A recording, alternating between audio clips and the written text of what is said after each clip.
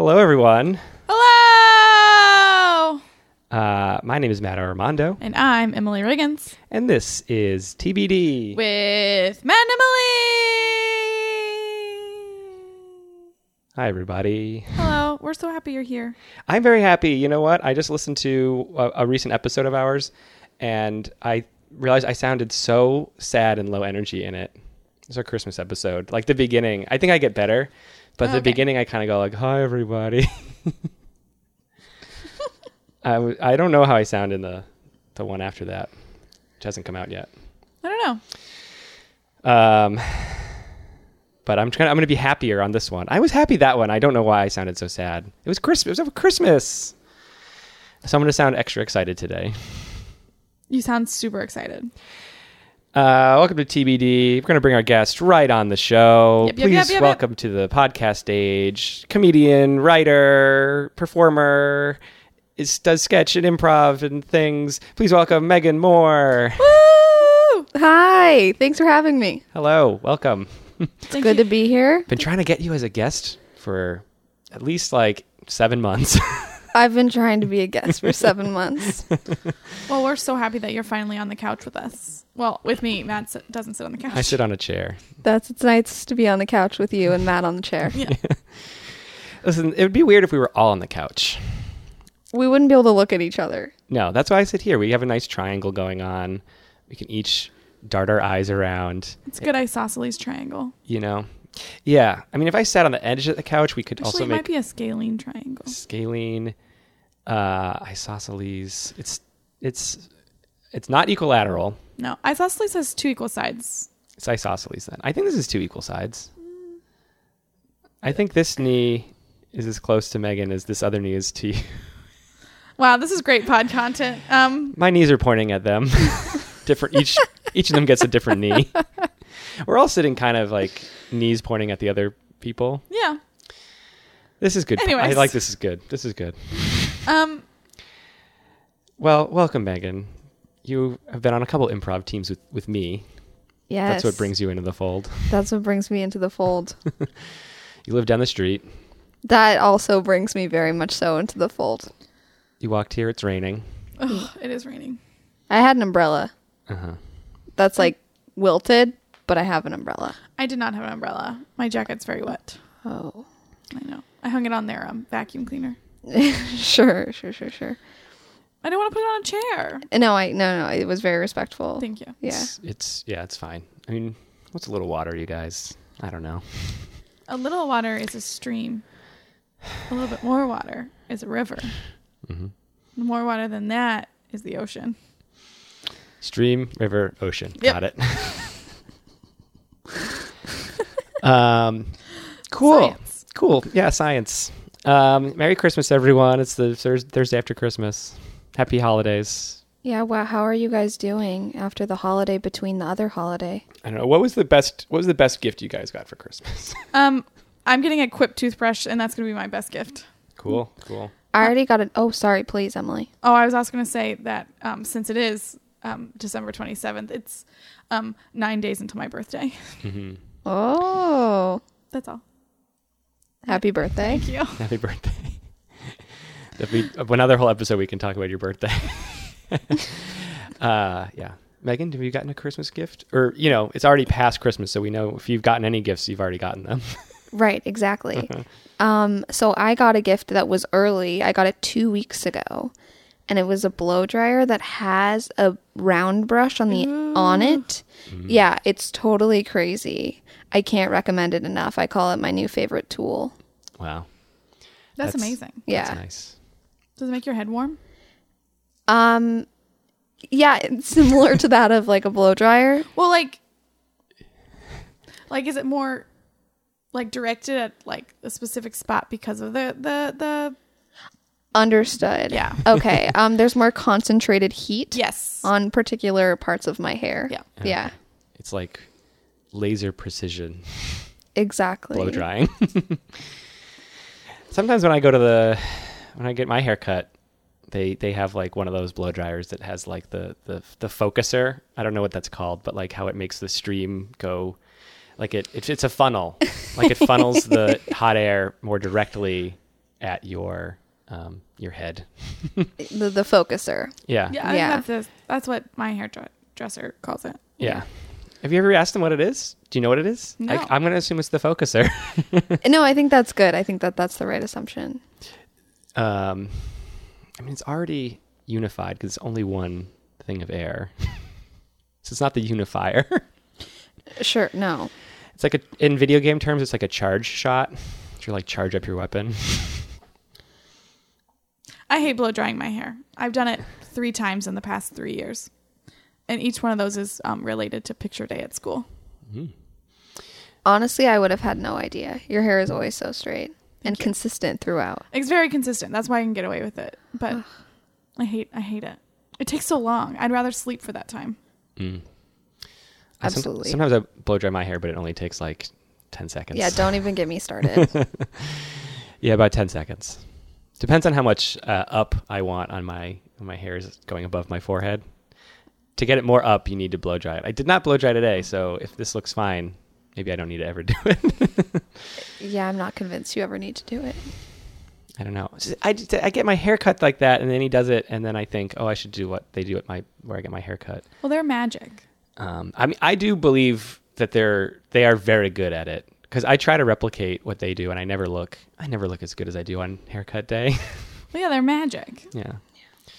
Wizards are actually just infiltrating Muggle culture through hairdressers. Interesting. And making our hair better. Interesting. Already an episode about Harry Potter. We also had an episode about haircuts in our past. We've talked about haircuts. Can't remember what episode that was, but we had a haircuts episode. It's when Zuby was on. Yeah. Yeah, check that one out in the archives.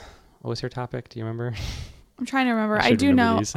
Haircuts and R.L. Stein. Oh, R.L. Stein, yes. I remembered it.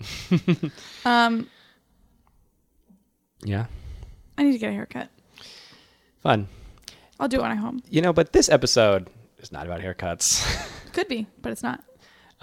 Probably not. I have no idea what Megan's topic is going to be, but it is not probably haircuts. Is it haircuts? It's not. You gave me a look. I know. That'd be quite a coincidence. Quite. Blowouts.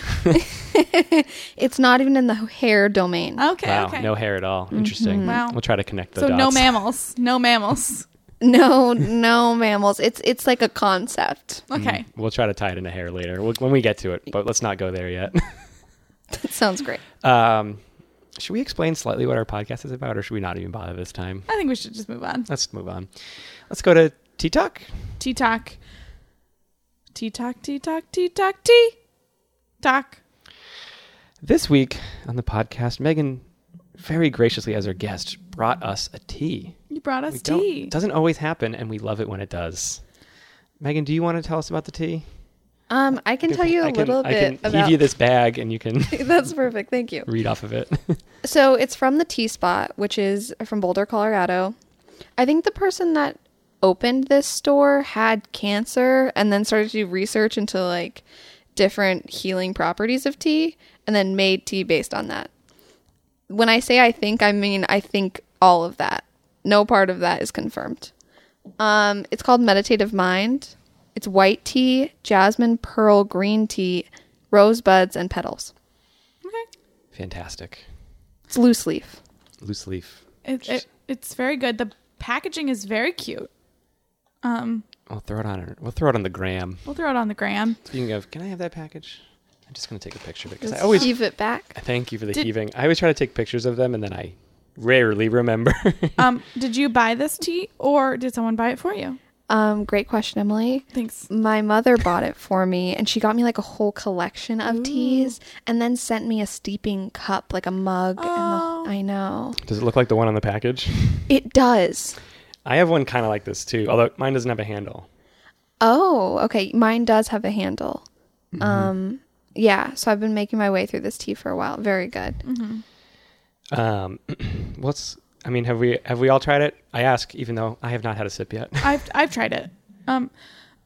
So the flavors are, it's a white tea, a jasmine, pearl, green tea, rose petals, and buds. Do you taste the rose petals? I think I taste the rose petals. I think I do too. I just wanted to. Yeah.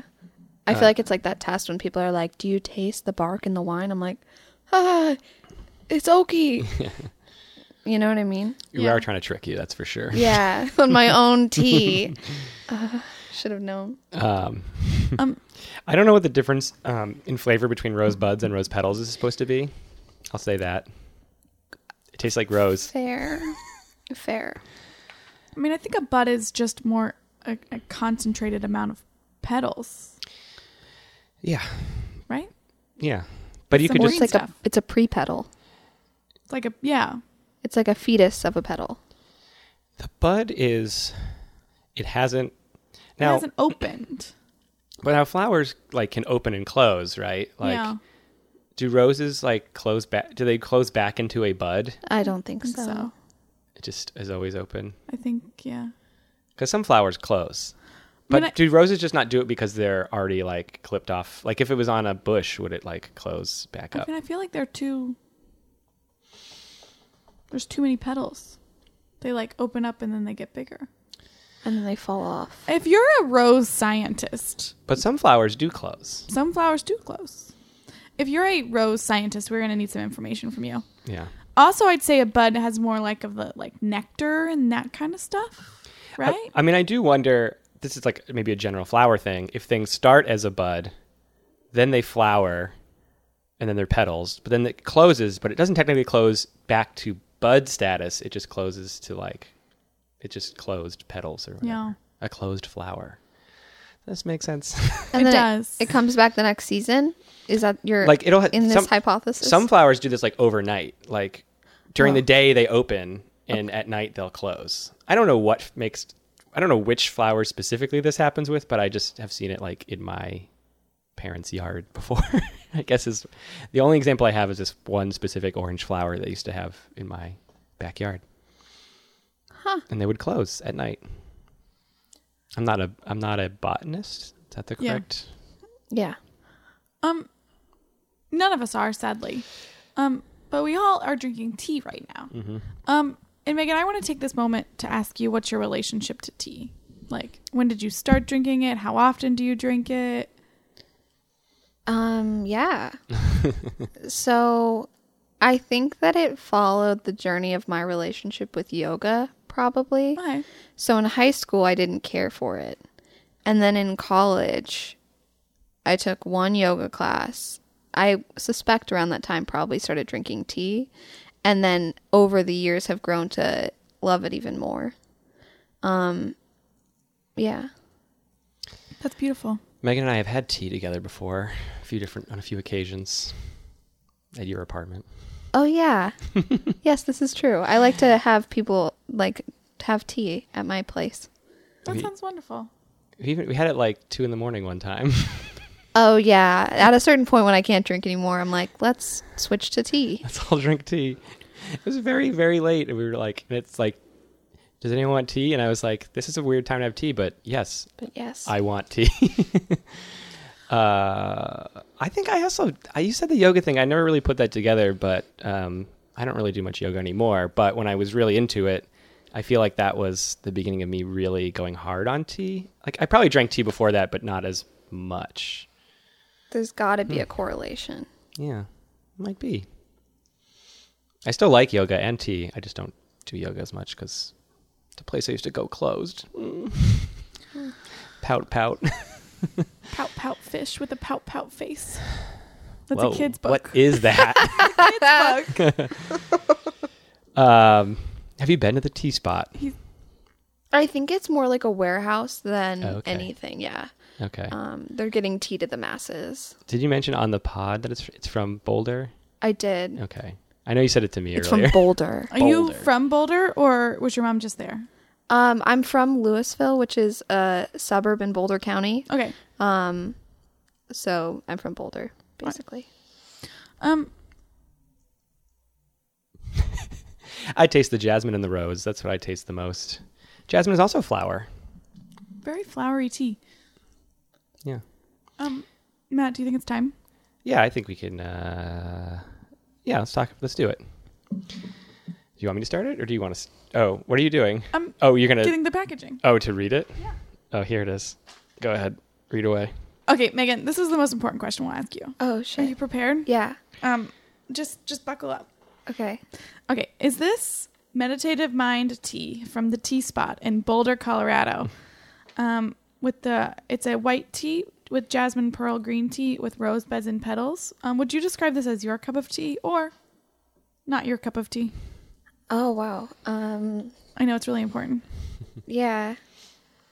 I think I would describe it as my cup of tea. Yeah, yes. Good. Yeah. That's all you have to say. That's all you have to say. You can elaborate if you want, You but can. you don't have to. You can say why, but you don't have to. No, I think it's just my cup of tea. I think that's it. That's Okay, it. Good. That's beautiful. Matt, Yes, Emily? how are you today? Oh, I'm doing fine. Okay, now Doing I have an good. important question for you. Yeah. Is this Meditative Mind tea from the Tea Spot in Boulder, Colorado? Would you describe it as your cup of tea or not your cup of tea? You had a real long pause in there. Like you. I know, I was hoping you were gonna interrupt me. Bait me to interrupt you. I like jasmine tea a lot. First, I like jasmine tea a lot. Second, I like white tea a lot. Third, I like rose flavors in my things. Wow. So you know what? This is my cup of tea. Oh my gosh. It's a real triple threat of things I like. 2 out of 2. 2 out of 2. Okay. 3 out of 3 flavors I like. 2 out of 2 people in the room. Yeah. I just want to. Emily Matt. Riggins, Matt. co-host. This is co-host. It's the simplest question ever to ask, but for some reason we can't just ask it. But I'm going to try my best. Is this meditative what? Mind. Meditative mind. Baby. I'm not going to read the whole thing. Is this meditative mind tea your cup of tea, or is it not your cup of tea? That's a great question. I'm going to first say I did not tell you what the name was because I don't want you to yell at me about interrupting you. I kept my helpful information myself to myself. Technically, I hadn't started the question part, so... Still. It's too close. 2. So this is tea.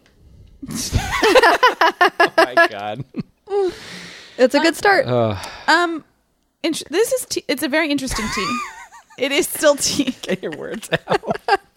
I'm going to say what I want to say. Okay. But I like white tea. It's a new thing I like. I like rose tea. I think it's a good tea. It's my cup of tea. Wow, I was nervous. You seemed know. hesitant at the top. Emily can be weird if it's not a black tea, so you never know with her. It's a real wild card. No, it has nice flavors. Good. I think I'm bringing her to the dark side of white tea.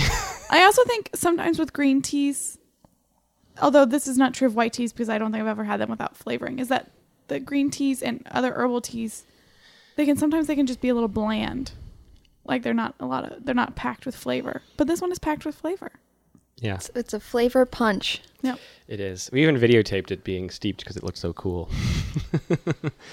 Petals opening up and etc. Petals becoming buds, buds becoming petals, etc. It's a real transformative process. 3 for 3, my cup of tea. I think that brings Tea Talk to a close. Tea Talk done?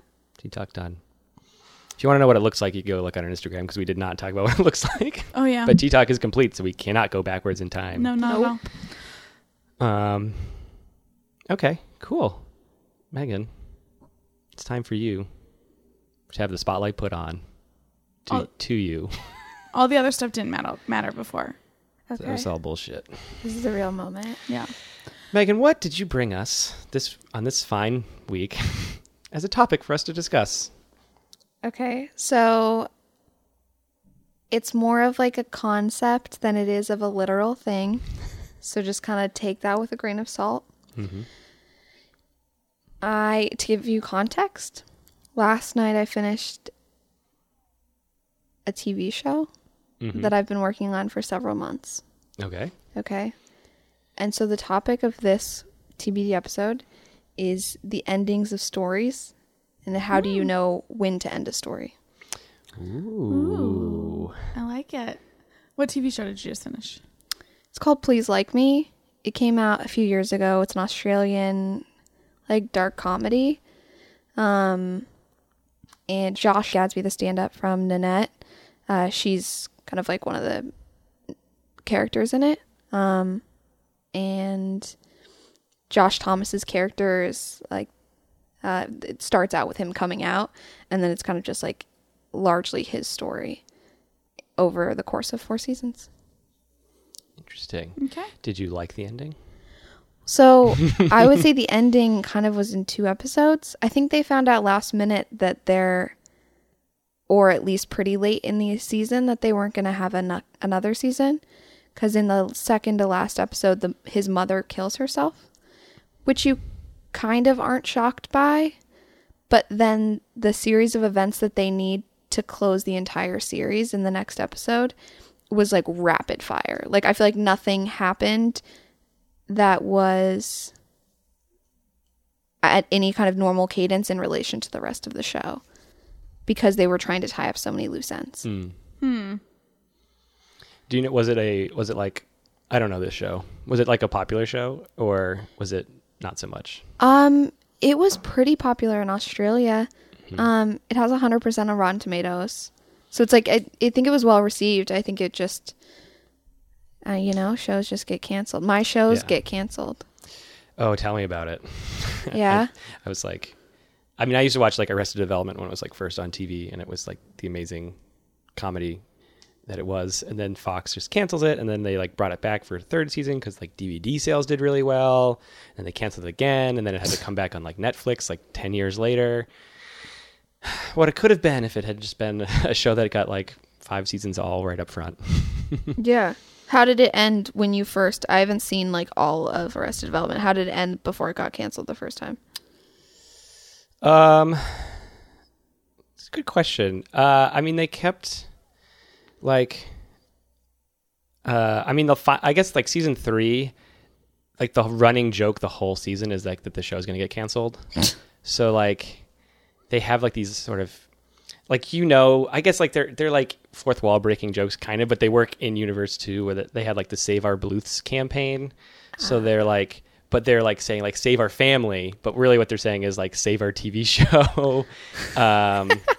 And yeah, there was like even jokes where they were like, they were doing like puns based on like, ooh, who do you think can save the Bluths? And I'm not going to be able to quote this right, but it was like, I don't know. Is it Showtime? No, it's not Showtime or something. Could it be Fox? Like, and they're like listing like the names of networks, but they're using them. There's like double entendres of how they're using them in the show, but they're like shouting out other television channels that might pick up their show. That's incredible. Yeah, I think on Netflix it's sort of. I mean, I think the show is, well, supposedly there are more episodes coming out that they've already filmed, but the rumor is that they're not going to film anymore.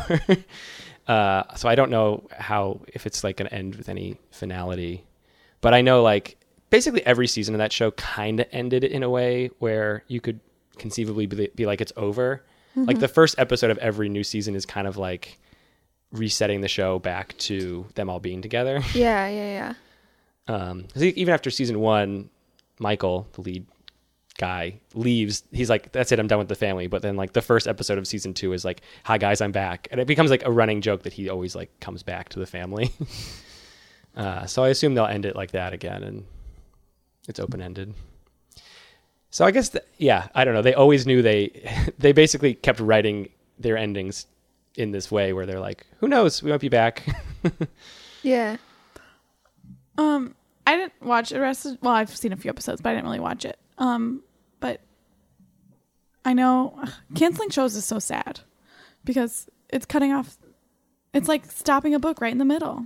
It's crazy. Yeah. It's totally crazy. What's a show that you like that got canceled? Oh God, I don't know. I feel like Pushing Daisies, but I didn't watch the last few episodes. Oh, Timeless got canceled, but then they're making a movie to finish it up because I think enough people like wrote in to say you need to finish your story. That's what happened with like Firefly. Yeah. That show that they made a movie called Serenity, which I never watched the TV show, but I watched the movie, and a lot of it didn't make very much sense to me. Yeah, but I loved Timeless, and the second season finale was like a big old cliffhanger that like it involved the whole show involves time travel, but people came back and someone had died and they were going to go save him. And then it got canceled. But then they are making a movie that's supposed to come out in a couple weeks. It might already be out by the time this episode airs. Holy shit. It's very good. I don't love time travel, but it deals with the consequences of time travel. And it acknowledges that the smallest thing could change everything. Are you going to watch the movie? Oh, 100%. Good. Yeah. Support that movie. Yeah, that's good. Yeah. Maybe you'll get your ending. I hope so. It'd be really funny if they left that on a cliffhanger. And they're like, there's no sequel. Well, after the first season, they had been canceled, but then so many people wrote back that they got a second season. I'm Family Guy, when it first aired, Family Guy lasted 1 or 2 seasons, and then it canceled, and now it's back on, and it's been on for 20 years or whatever. Or not that long, but... yeah, actually, probably about 20 years. It came on in 98 or something, and it got canceled, and then, yeah, it's been on forever. It's weird to think of a universe where Family Guy only lasted 2 seasons. Yeah, that's unbelievable. So I was so afraid of shows ending that until a few months ago, I had never finished an entire series of a TV show before. Wow. What are some things you've never finished? Like TV shows, people are like, you've never finished whatever? I mean, I still leave a few episodes. I don't know which ones they are, but I watch it sporadically enough that it's I've seen probably 90% of The Office. I've seen 90% of Parks and Rec. I loved Lady Dynamite. I didn't finish it because I knew that it was canceled after the second season, so I was too nervous to have finished it. Yeah. But The Office is not canceled. Or it just ended. It cancel or not cancel. When I knew that there was a finite number of episodes, I would not watch all of them. You like shows that just keep going? Or wrap up. I like to think that there could be an infinite future with it. And so by not having seen all of them, I get to kind of hope that there's something out there. It took me forever to finish the television show Happy Endings because I knew there's only 3 episodes left. So I'd watch one every 4 months. Yeah. This is very interesting. Very interesting. Megan, do you setup question, and I might have follow-up questions. Are you into Star Wars? No. Okay. Then I'm not into Star Wars. I just couldn't speak to it at all. And haven't really seen it. Etc. I will just explain why I asked, and then I'm not expecting further. I mean, we can talk about this, but because you're not into it, we don't really have to get into this aspect of it. But I think they made the 3 original Star Wars movies, and then they made the prequel movies, and those conceptually make sense. They're not great movies, but it sort of makes sense to go into the the past to fill out the world. But then, just recently they started making these sequel movies, so they made a sequel trilogy. And one way that I think about them is sort of if you watch the original 3 movies from the 70s and 80s, they end. It basically says the good guys won, the bad guys lost, movies are over. And the new movies that they've recently been making says, it's sort of rewriting that and saying oh, actually, as it turns out, everything did not work out okay, and we've been still in civil war for the past 30 years or something. And I find it it's taken me a lot of soul searching, but I realize that that's one of the reasons I'm not crazy about the new trilogy is because it kind of makes me sad to find out that things didn't work out okay for our heroes in the original movies. So it sounds like you guys are pro them making movies into infinity where I actually do appreciate the finality of those stories. Interesting. Are the sequels do they not feel true with respect to how the previous movie ended? So it's almost like they're forcing a new reality that doesn't merge with doesn't mesh with the previous reality? I mean, it makes sense in some ways. And I think I think to me it's just like it almost is like the more realistic way. Like the episode 6, Return of the Jedi, like it ends with them like winning, and like it's this big euphoric moment that I think you're supposed to feel like is the end of the war. But like the new movies sort of take this like twist on it that's like, well, why would that be the end of the war? Like, wouldn't the war technically still keep going? That's just like the end of a chapter of the war. Interesting. And so I think that's like what people would say, like, oh, this is actually more true to life. Not all things have to have happy endings, et cetera, et cetera.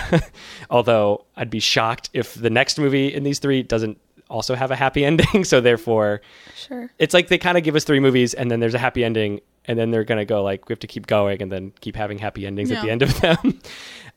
So I guess I feel like in my heart, I'm like, I want the characters at the end of Return of the Jedi to like live happily ever after. But if you see these movies, you find out, oh, they did not live happily ever after. In fact, they're probably sadder than they ever were. Like, they're all very sad characters, and like everyone comes back and they're all super sad except for Chewbacca. He seems still pretty chipper, and also C-3PO seems like he's doing okay too.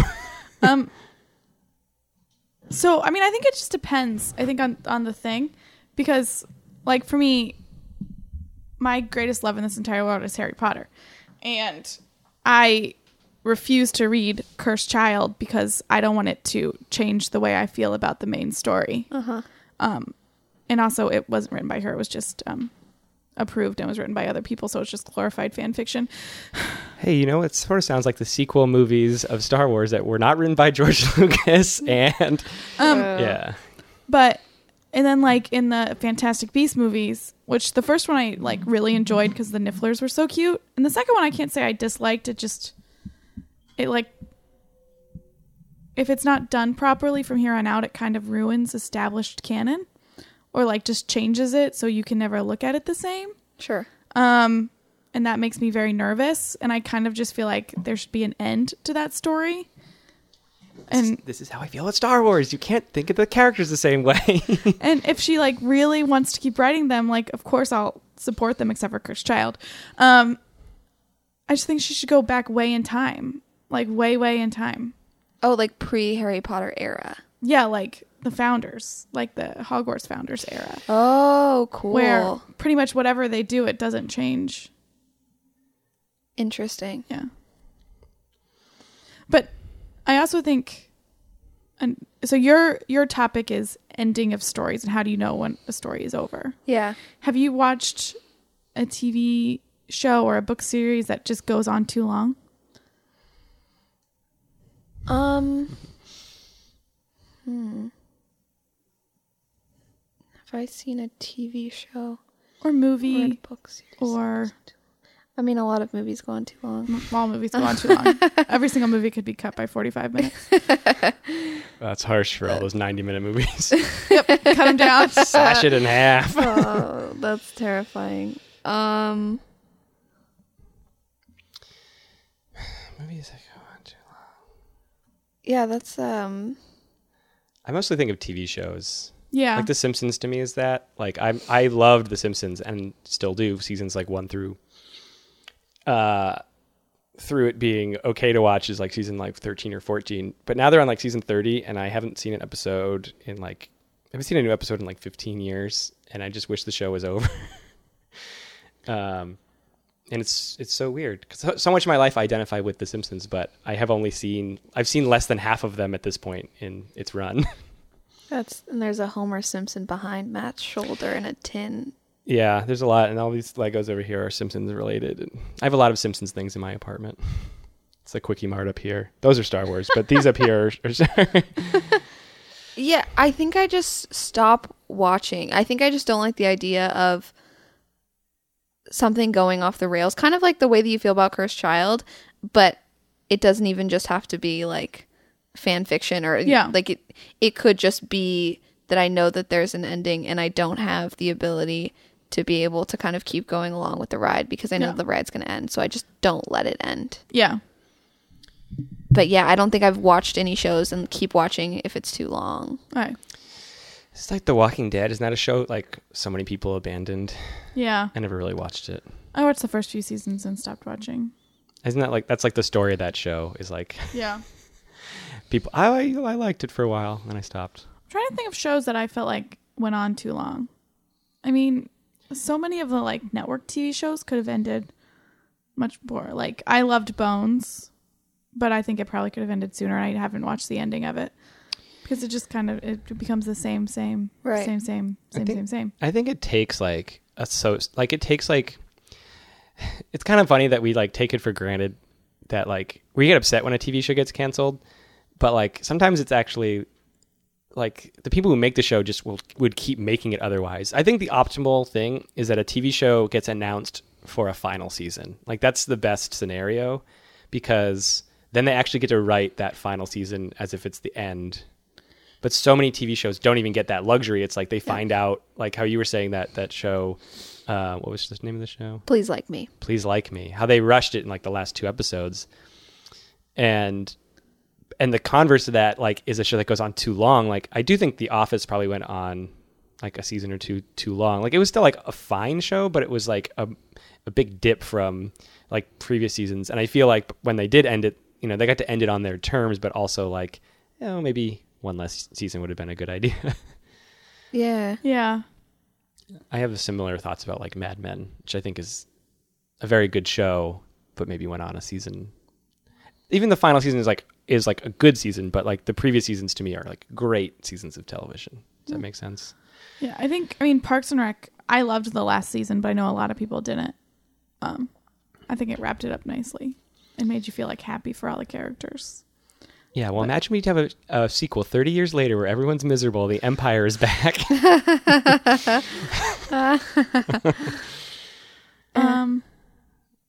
Oh, I know. Did you guys ever watch Will and Grace? Not extensively enough to be able to like have the excitement behind the reunion. Well, so I watched it, but the original series ends where Will and Grace are no longer friends. But then their children end up getting married and they find each other again. And that's how it ends. Like years later, they find each other again. On the same I had no idea. season? Like, or is it actually... This is like the final episode.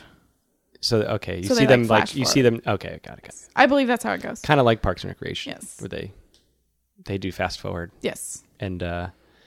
Leslie wins the presidency. Yeah. Spoiler alert, sorry. I haven't seen that episode.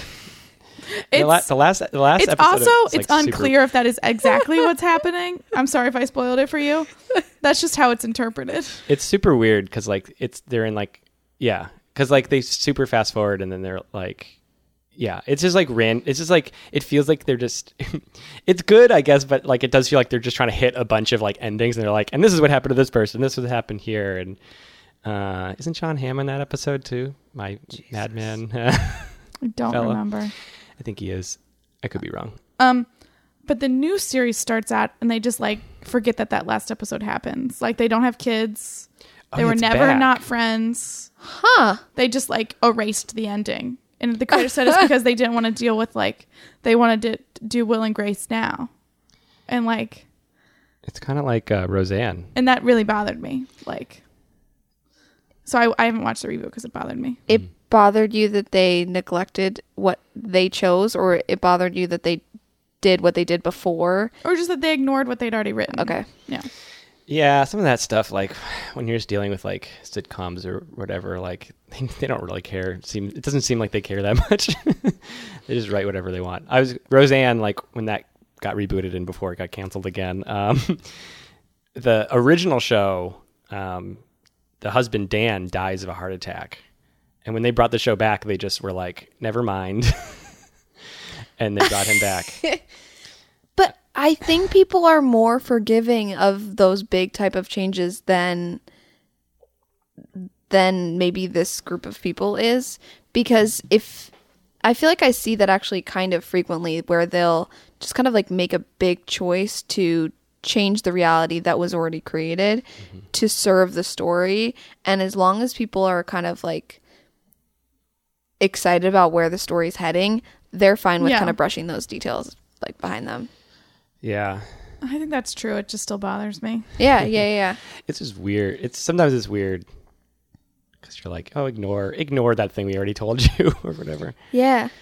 But so, like you're like you're a new fucking showrunner or like a new group of writers or something like that, or like, you know, mix up. Like, why would you want to be hamstrung by the choices that someone else made for the TV show that you didn't agree with at the time? Yeah. Like, I could totally see how it would take on a new form if you did it years later or whatever. Yeah, I mean, sometimes it happens on shows like season to season. Like you were saying, like showrunners can just change like that, and even then they'll be like, oh, I want this show to be tonally like slightly different than it was. Yeah. I feel like that happens a lot on like the Marvel Netflix shows. Like they'll have like slight tonal changes, but it's like because there's a new showrunner, so like the character acts like in a different way. Or a lot of action series, like they do change showrunners like every season or something. Or sometimes it's just directors. I think that's another action thing. Like I watch, one of my favorite shows is Agents of S.H.I.E.L.D., which has not ended yet, but was rumored to have every year it's like sort of on the chopping block of whether it's going to like return or not. So every, like the first like 3 or 4 seasons, they ended on cliffhangers, but then like the last few seasons, they have not really ended on cliffhangers. Or well, no, last year it did. This year, it ends on sort of like a half. It definitely could have been the last episode ever, but then they announced, oh, we are doing another season. So they ended it with some sort of finality. Although we'll see. I hear the ending might tie into Captain Marvel and the next Avengers movie. So we'll see what happens with that. That was the most giddy I've ever heard you. I love it. I love Agents of S.H.I.E.L.D. so much. It makes me so happy. And I'm going to be so mad when it finally does like have its last episode, because that's like, I would say that is the show I look the most forward to every year, like the new season starting. What would your ideal ending to that show look like? Oh, well, never ending, obviously. Sure. I mean, well, so like, if for people who are really into like the Marvel TV shows, so like any of the ones on Netflix, or there's Agents of S.H.I.E.L.D., and then there's Hulu has one that I'm forgetting the name of, and there's also one on the one on Hulu is called Marvel's Runaways. Isn't there the Peggy Carter agent? There's the Agent Carter show that got canceled like a few years ago. That only lasted like 2 seasons. That was pretty good, although I never saw this. Actually, I'm going to jump back and then come back to my point. I did not watch the second season of Agent Carter because I already knew it had gotten canceled, and that like made me less interested in watching it. Oh. But the first season of that is really good. And then there's another show on Freeform that I've never watched. It's called like Cloak and Dagger. Anyways, these are all the Marvel TV shows. And, there's all the Marvel movies, and all, Captain America will like appear in, the Thor movie, or like, they all those big actors like cross over into each other's movies. And actually even the smaller characters will cross over. But they never have the TV characters appear in the movies, and they've been kept very divided. And it's strange because, they're living in the same like film universe, so they could potentially cross over. They just never have. So what would my ideal ending be? It would be the Agents of S.H.I.E.L.D. finally appearing in like one of the big movies. And I don't even think they need, like, I don't require them to dedicate a whole bunch of time in the movie to explain these characters to the audience or whatever. Like, just let the show end with some sort of thing about how they're going to go fight whatever the big bad guy is, and then show them on screen doing it or whatever, and then they can have their sort of like ending or whatever. But I'd love to see them integrated into the film somehow. Okay, that's fair. Yeah. What is a TV show that you have finished that you thought it was just a great ending? And this is for Matt and Megan. Or you look forward to the ending. Has Megan ever seen the end of a TV show? That's my first question. Yeah. She just finished Please Like Me. Oh, well, that one. And then before that, this was the first TV show I ever ended, and there were 2 seasons. It's Togetherness. Like Duplass Brothers show that's on... Oh, okay. I know what you're talking about. Yeah, it's on HBO. I was like sobbing. I think that's the word to use. It was phenomenal. I mean, that's how I felt about the whole second season. But basically, am I allowed to give spoilers? I already did about Parks and Rec, and I feel bad about it. I mean, you've had time. I've had time. People have had time. We don't feel bad about spoilers. Our position on this show is that spoilers aren't a big deal. Okay, great.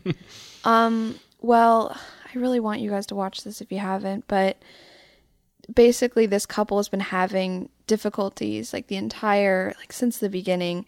They're just kind of not seeing eye to eye. They have little kids, and they're just kind of have different priorities. They're in different stages of their lives, so you can tell.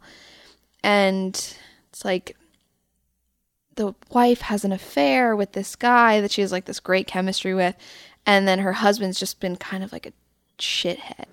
And then he finally like gets together and is like, I'm gonna be there for you. And then she tells him that he had an affair, and then they get separated.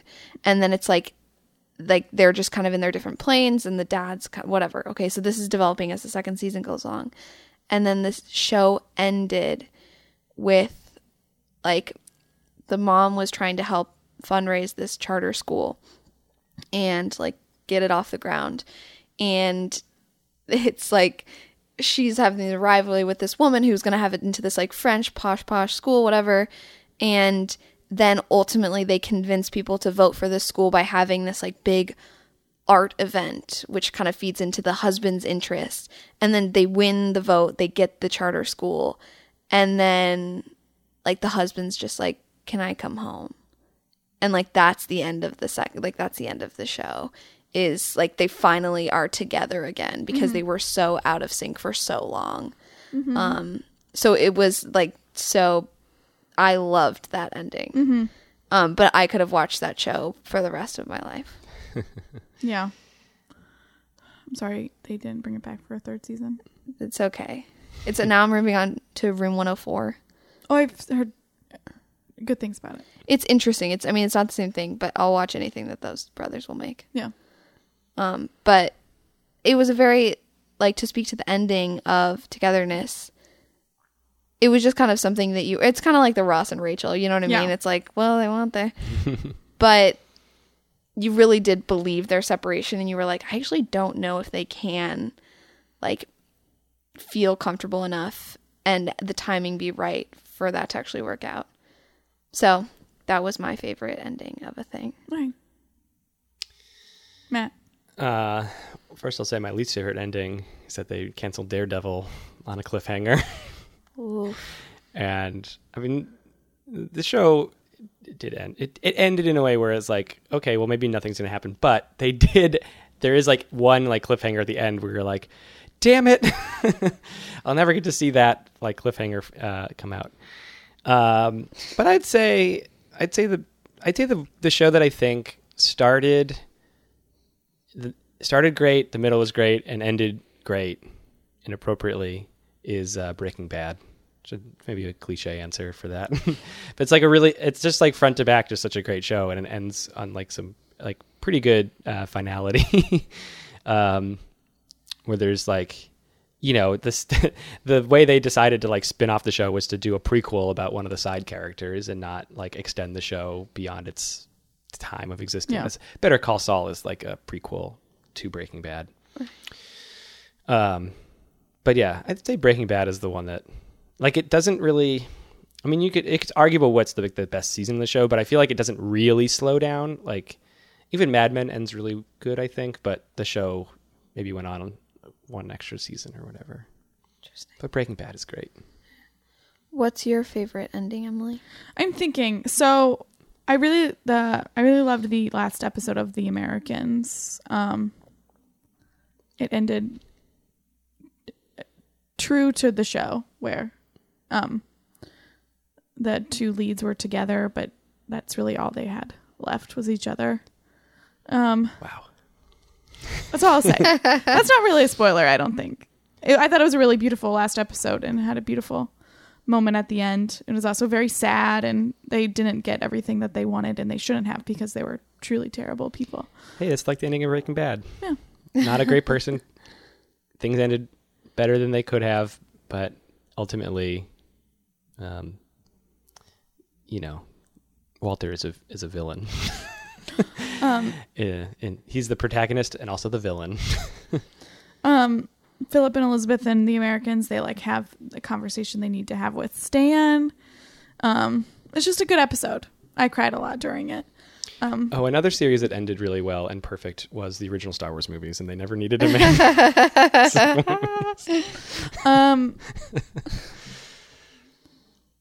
A lot of people, I'm not acknowledging that.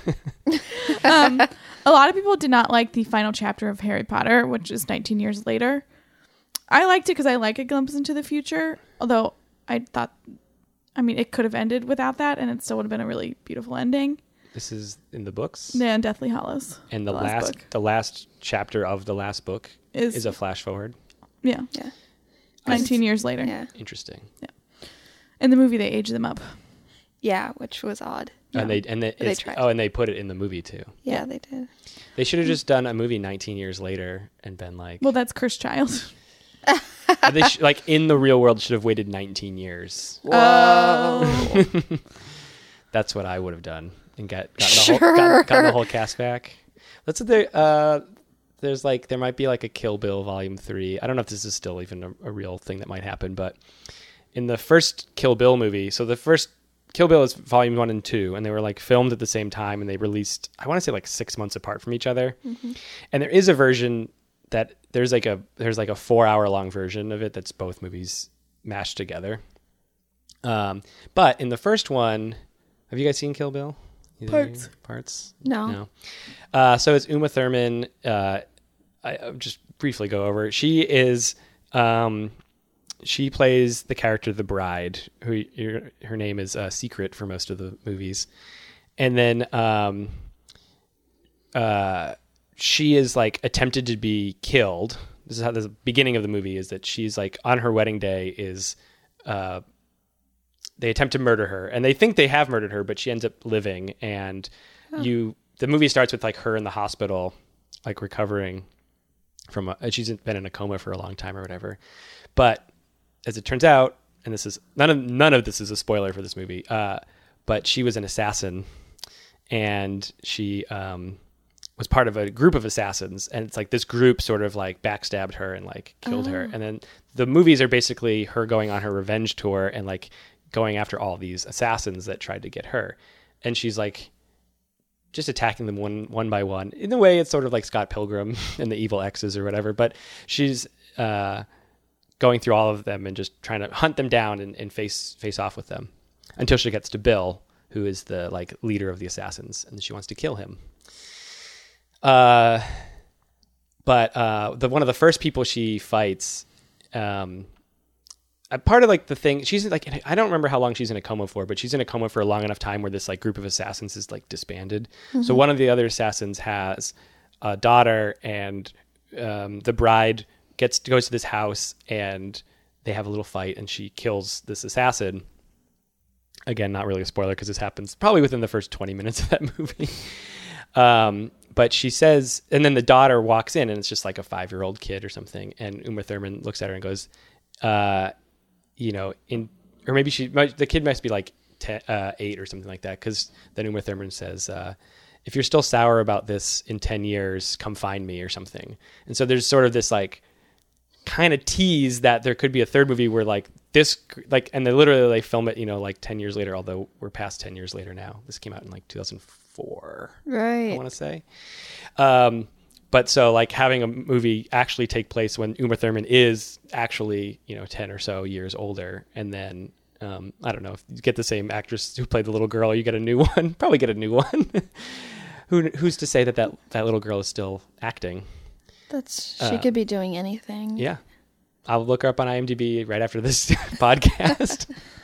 But yeah, that almost happened. It never didn't happen, but that's crazy. That level of investment to be like, what am I going to be doing 10 years from now? Yeah. I didn't mean, I will say that I honestly did not mean this, but that's also what happened to the Star Wars movies. They waited 30 years and they were 30 years older or whatever. Still got it. That's the last time I'm going to talk about Star Wars. I really don't mean to keep bringing it up, but it's oddly ties into all of this stuff. Ties into everything. I also really like the ending of The OC, even though A lot of people did not watch the 4th season. I liked it. As a quick reminder, what happened in the... I think I've seen it, but what happened? So at the end of the 3rd season, spoiler alert, Marissa dies. Right. And the 4th season is like, I'm going to tell you like 6 months later, but I don't know for sure. It could be like a year. And Summer is at Brown, but then she gets expelled and has to come back. Jesus. Because Chris Pratt gets her kicked out. Seth and Summer go through some stuff, but at the very end, the last episode is like Seth like lets Summer go fulfill her political dreams, but then the very last episode is like her coming back on a bus and then them getting married, and they walk down, and then Ryan and Taylor Townsend walk down the aisle together because they're together and in love. Oh. And it's like, and this is also, they get their old house. It's like a good episode. It ends well. My mind traveled back and forth between the OC and One Tree Hill. So that was really confusing to follow because I made up that in my head. I don't know what Peyton and there we go. other people did during this time. Chad Michael Murray, I have no idea what he was doing. I was like, oh, it's that da. Oof. Okay. I did not know any of that happened in the OC. I thought Marissa died. I kind of thought that. I'm not sure. Yeah, she gets killed in a car accident. Oh. Okay. Interesting. She was hard to work with. Shut the fuck up. Yeah. Oh, she was going to leave the show, but I don't think they wanted her to have any way to come back. I think that's what happened. I can't tell you for sure.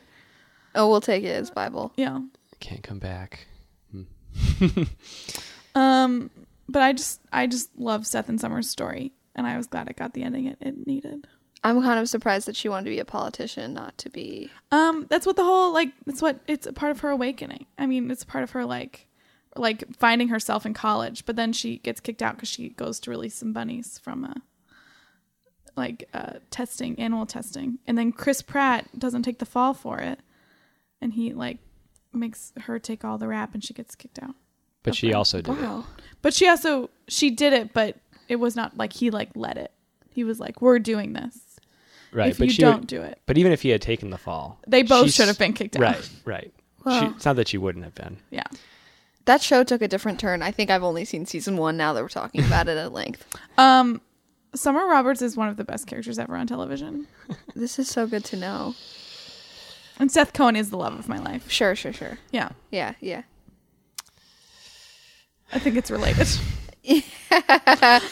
OC comes up as much as Star Wars in this podcast, so I'm happy.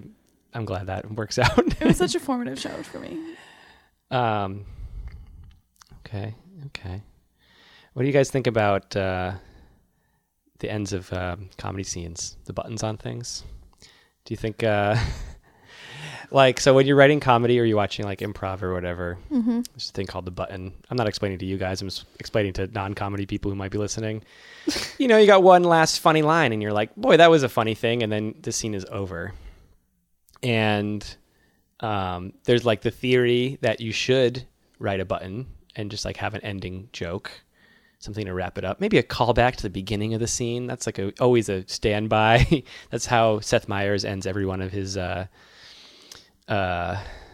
Closer Look. Have you guys ever watched A Closer Look? No. They're his most popular segment, I would say, because he always puts them on YouTube. But they're a political segment, so it'll be him talking about something Donald Trump does. And every single one of them ends with a callback to something he said in one of the first couple sentences of his little monologue.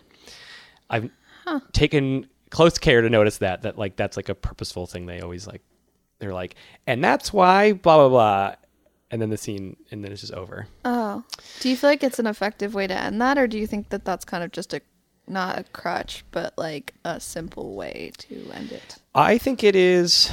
I don't have a problem with it. I think it's one of those things that in your brain triggers you to go that was funny or that was clever. I think it is a trick, but it's also it's not a terrible idea. It's just, I find it interesting that they always end. I don't know there's ever been A Closer Look where it didn't end with a callback to an earlier joke. Interesting. And they put these out like at least probably a couple times a week, I'd say. I watch them on YouTube usually. So I guess my opinion on a button in an improv scene is that it just should be like, for that scene, the ultimate heightening move. Like, and like so much, like a good button is like, you couldn't do anything with that line. Yeah. It's just a good move, and then it has to end. And so the scene has to end. Yeah. I agree with that on improv. I think I also partially bring it up because I think on Saturday Night Live, or SNL as some people call it, they like don't button any of their sketches. Like there's never buttons. They just sort of end. You guys ever? I don't watch Saturday Night Have you ever Live. noticed that? I don't watch much of it, but whenever I watch like a sketch, it just like, it ends. Like some of the funniest Saturday Night Live stuff is just like when they parody like game shows or whatever. Like they'll do Jeopardy or Black Jeopardy or something like that. And they'll go, well, that's it for Jeopardy this week. And like, that's the end of their scene. There's no button. They just have like decided the sketch is over. Yeah, they like close it after they've made the most number of.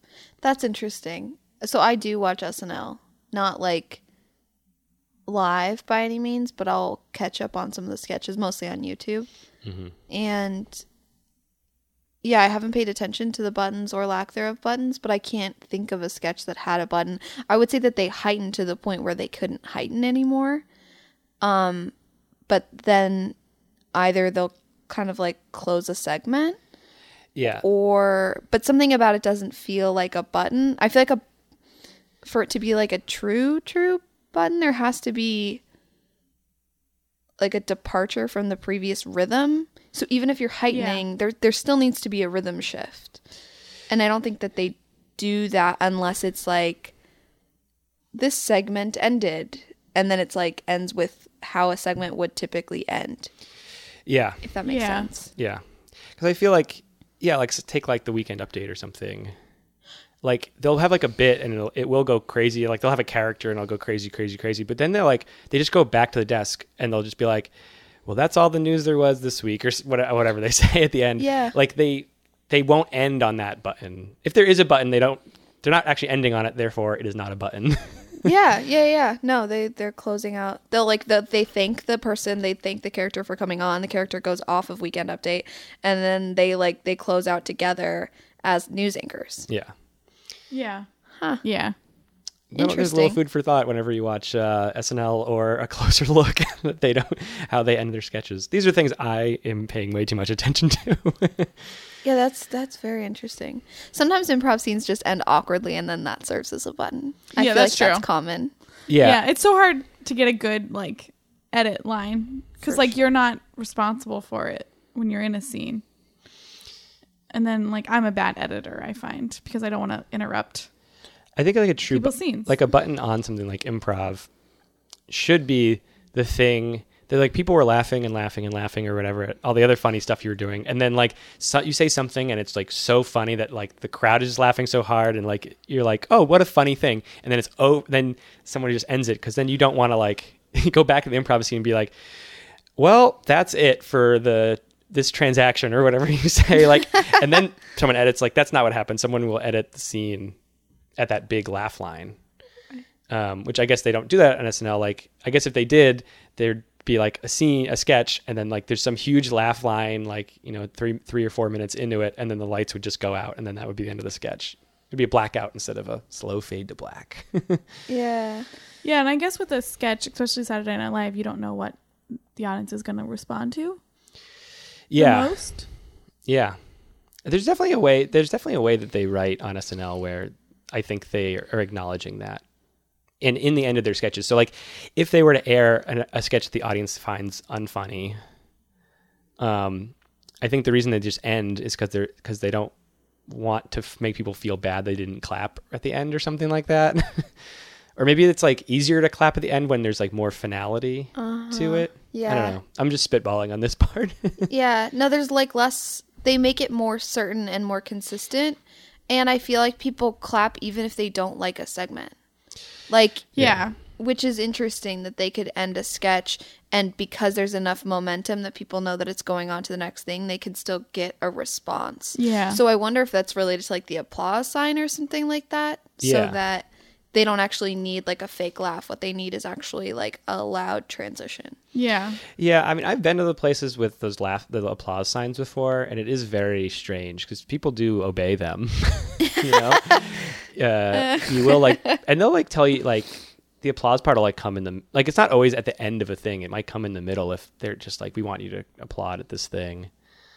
Not every show has them though, but. You and I went to a TV recording, and there was no applause sign there. Yeah. The like, there was a woman stage manager. She would kind of get people like fired up. Yeah, which was cool. But I'm trying to remember the sketch that they showed that week, whether or not that ended with a button, because I feel like it did have a little button. It was the one where we went to see Samantha Bee's show. Which, if you can go, I highly recommend it. If you go to Blacklist, you can apply for tickets and they're free. Megan brought me as her guest. Yeah, I did. We went the day before the midterms.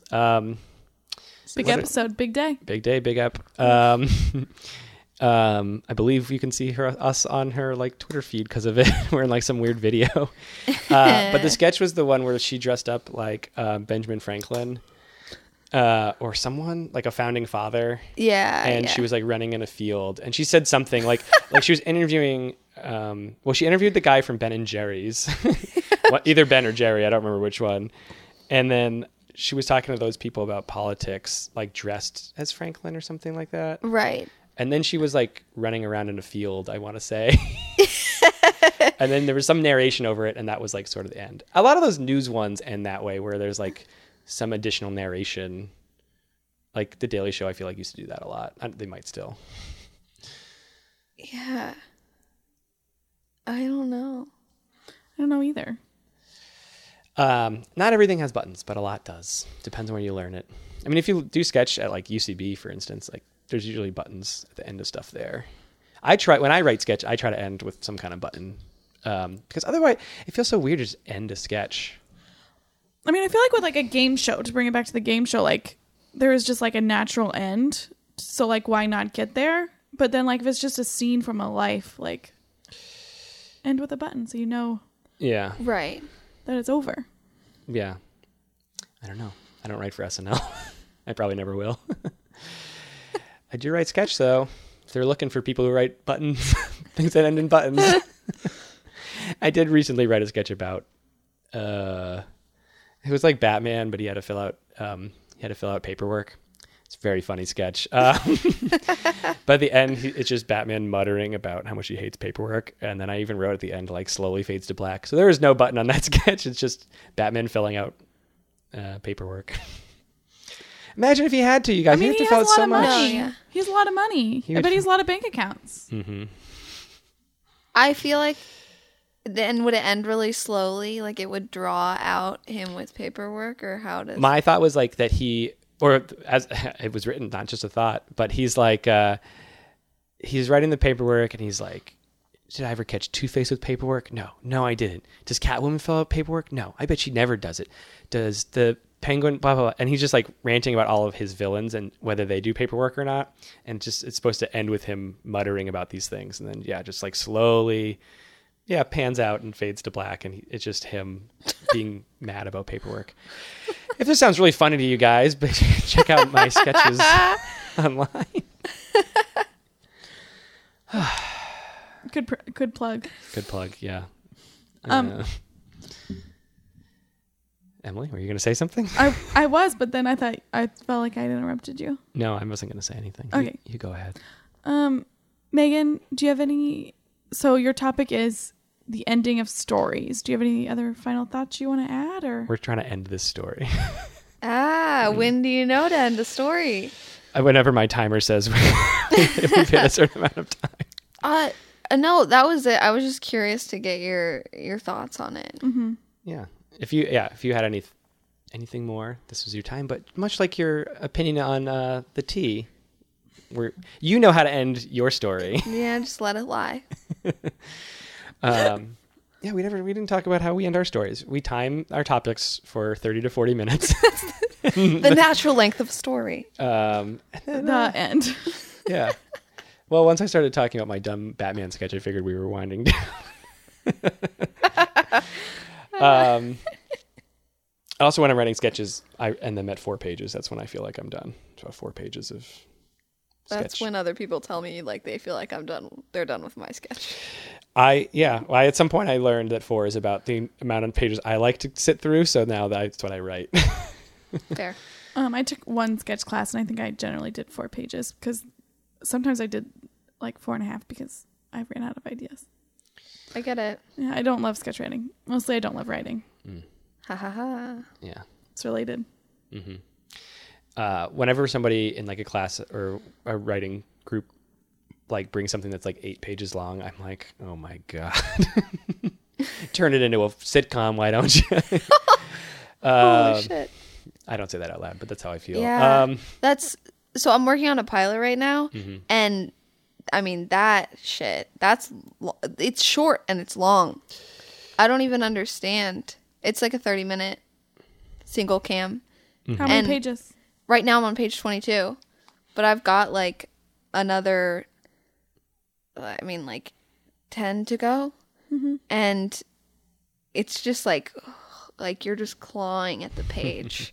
Even though I have my outline, it's still hard. If there's a scene that's challenging, I have to just like devote, like I have to like not have interacted with people that too soon before it. I have to like be thinking about my characters and then like get it. I don't know, but it's so the idea of like, so 4-page sketch, I'm like, fine, I can write a 4-page sketch. But right now this is like, it's more daunting for me. That's fair. Well, good luck. I hope you know how to finish your episode. I want to ask you the name of it, but I don't know if you would want to share. Right now, the name doesn't actually correspond to it because it has changed so much. Okay. It's the Untitled Project for now. Wow. Well, that's fitting because it doesn't have a title. So that's exactly what it is. That's exactly what it is. Megan, did you have anything you'd like to promote to the fine listeners of this podcast? Yes, there's one thing. Next month, a group of writers and I are putting up a show called I Don't Date Well. It's the second time we've hosted it. It's a sketch, improv, and stand-up show. It's inspired by various types of failed dating. So we try to be inclusive in that front. But yeah, we had it at the Pit last time. I'm working on kind of setting up a time, but TBD said that they would promote the show once we have a venue and kind of the details ironed out. So we'd love to see some of you there. It was pretty fun last time. We had a great stand-up and improv team. So yes. Check out our Instagram, and we'll keep you updated on that. I went to the show. It was very funny. I was there in person. Thank you. Matt also filmed it. So there might be some YouTube type of stuff. Ooh. Wow. Maybe. Wow. Can't wait to see if what I filmed is any good. Yeah. Okay, great. We will keep you guys posted on that. Emily, I believe we have some sort of correction for the We do. Corrections we have corner. Some stuff for Carly's corrections corner. Vamp while you're pulling it up. Sorry, I tried to get it before this. There's so many buttons on your phone to press to get to this thing. I'm like watching you go. I'm like, it's just in our email, right? But you had to type in your passcode. Okay. Right. We'll start with a correction. This is from my mother. Corrections and updates to the Christmas episode. To correct, Emily's father won the Christmas sock competition with mantle stockings to which he attached a string of Christmas lights. They were brilliant. To update, this year's theme is Christmas carols. Our tentative plan is to go all in with our young Graham. That's my nephew who's 18 months old, maybe 19. He's very little. As a little drummer boy. And between the innate cuteness and his tibby taps, we should be contenders. And he does tibby tap. When you dance, he'll like ask him to dance. He like lifts up his feet really quickly. He's very cute. Merry Christmas to the pod. Your faithful friend, M's mom. Thank you. Also, she sent me some pictures of my hat that should have won. I'm going to post it on Instagram. They'll already be there by the time you hear this. So please go back and look at them. Go back several weeks worth of podcasts. And then she also sent us the overnight French toast recipe that we talked about on the podcast. I will not read it, but I will post it so everyone can have it. Yeah, let's put that post up there. It's very good. I enjoy it. I like French toast. Okay, I guess we'll plan to post that like when this drops.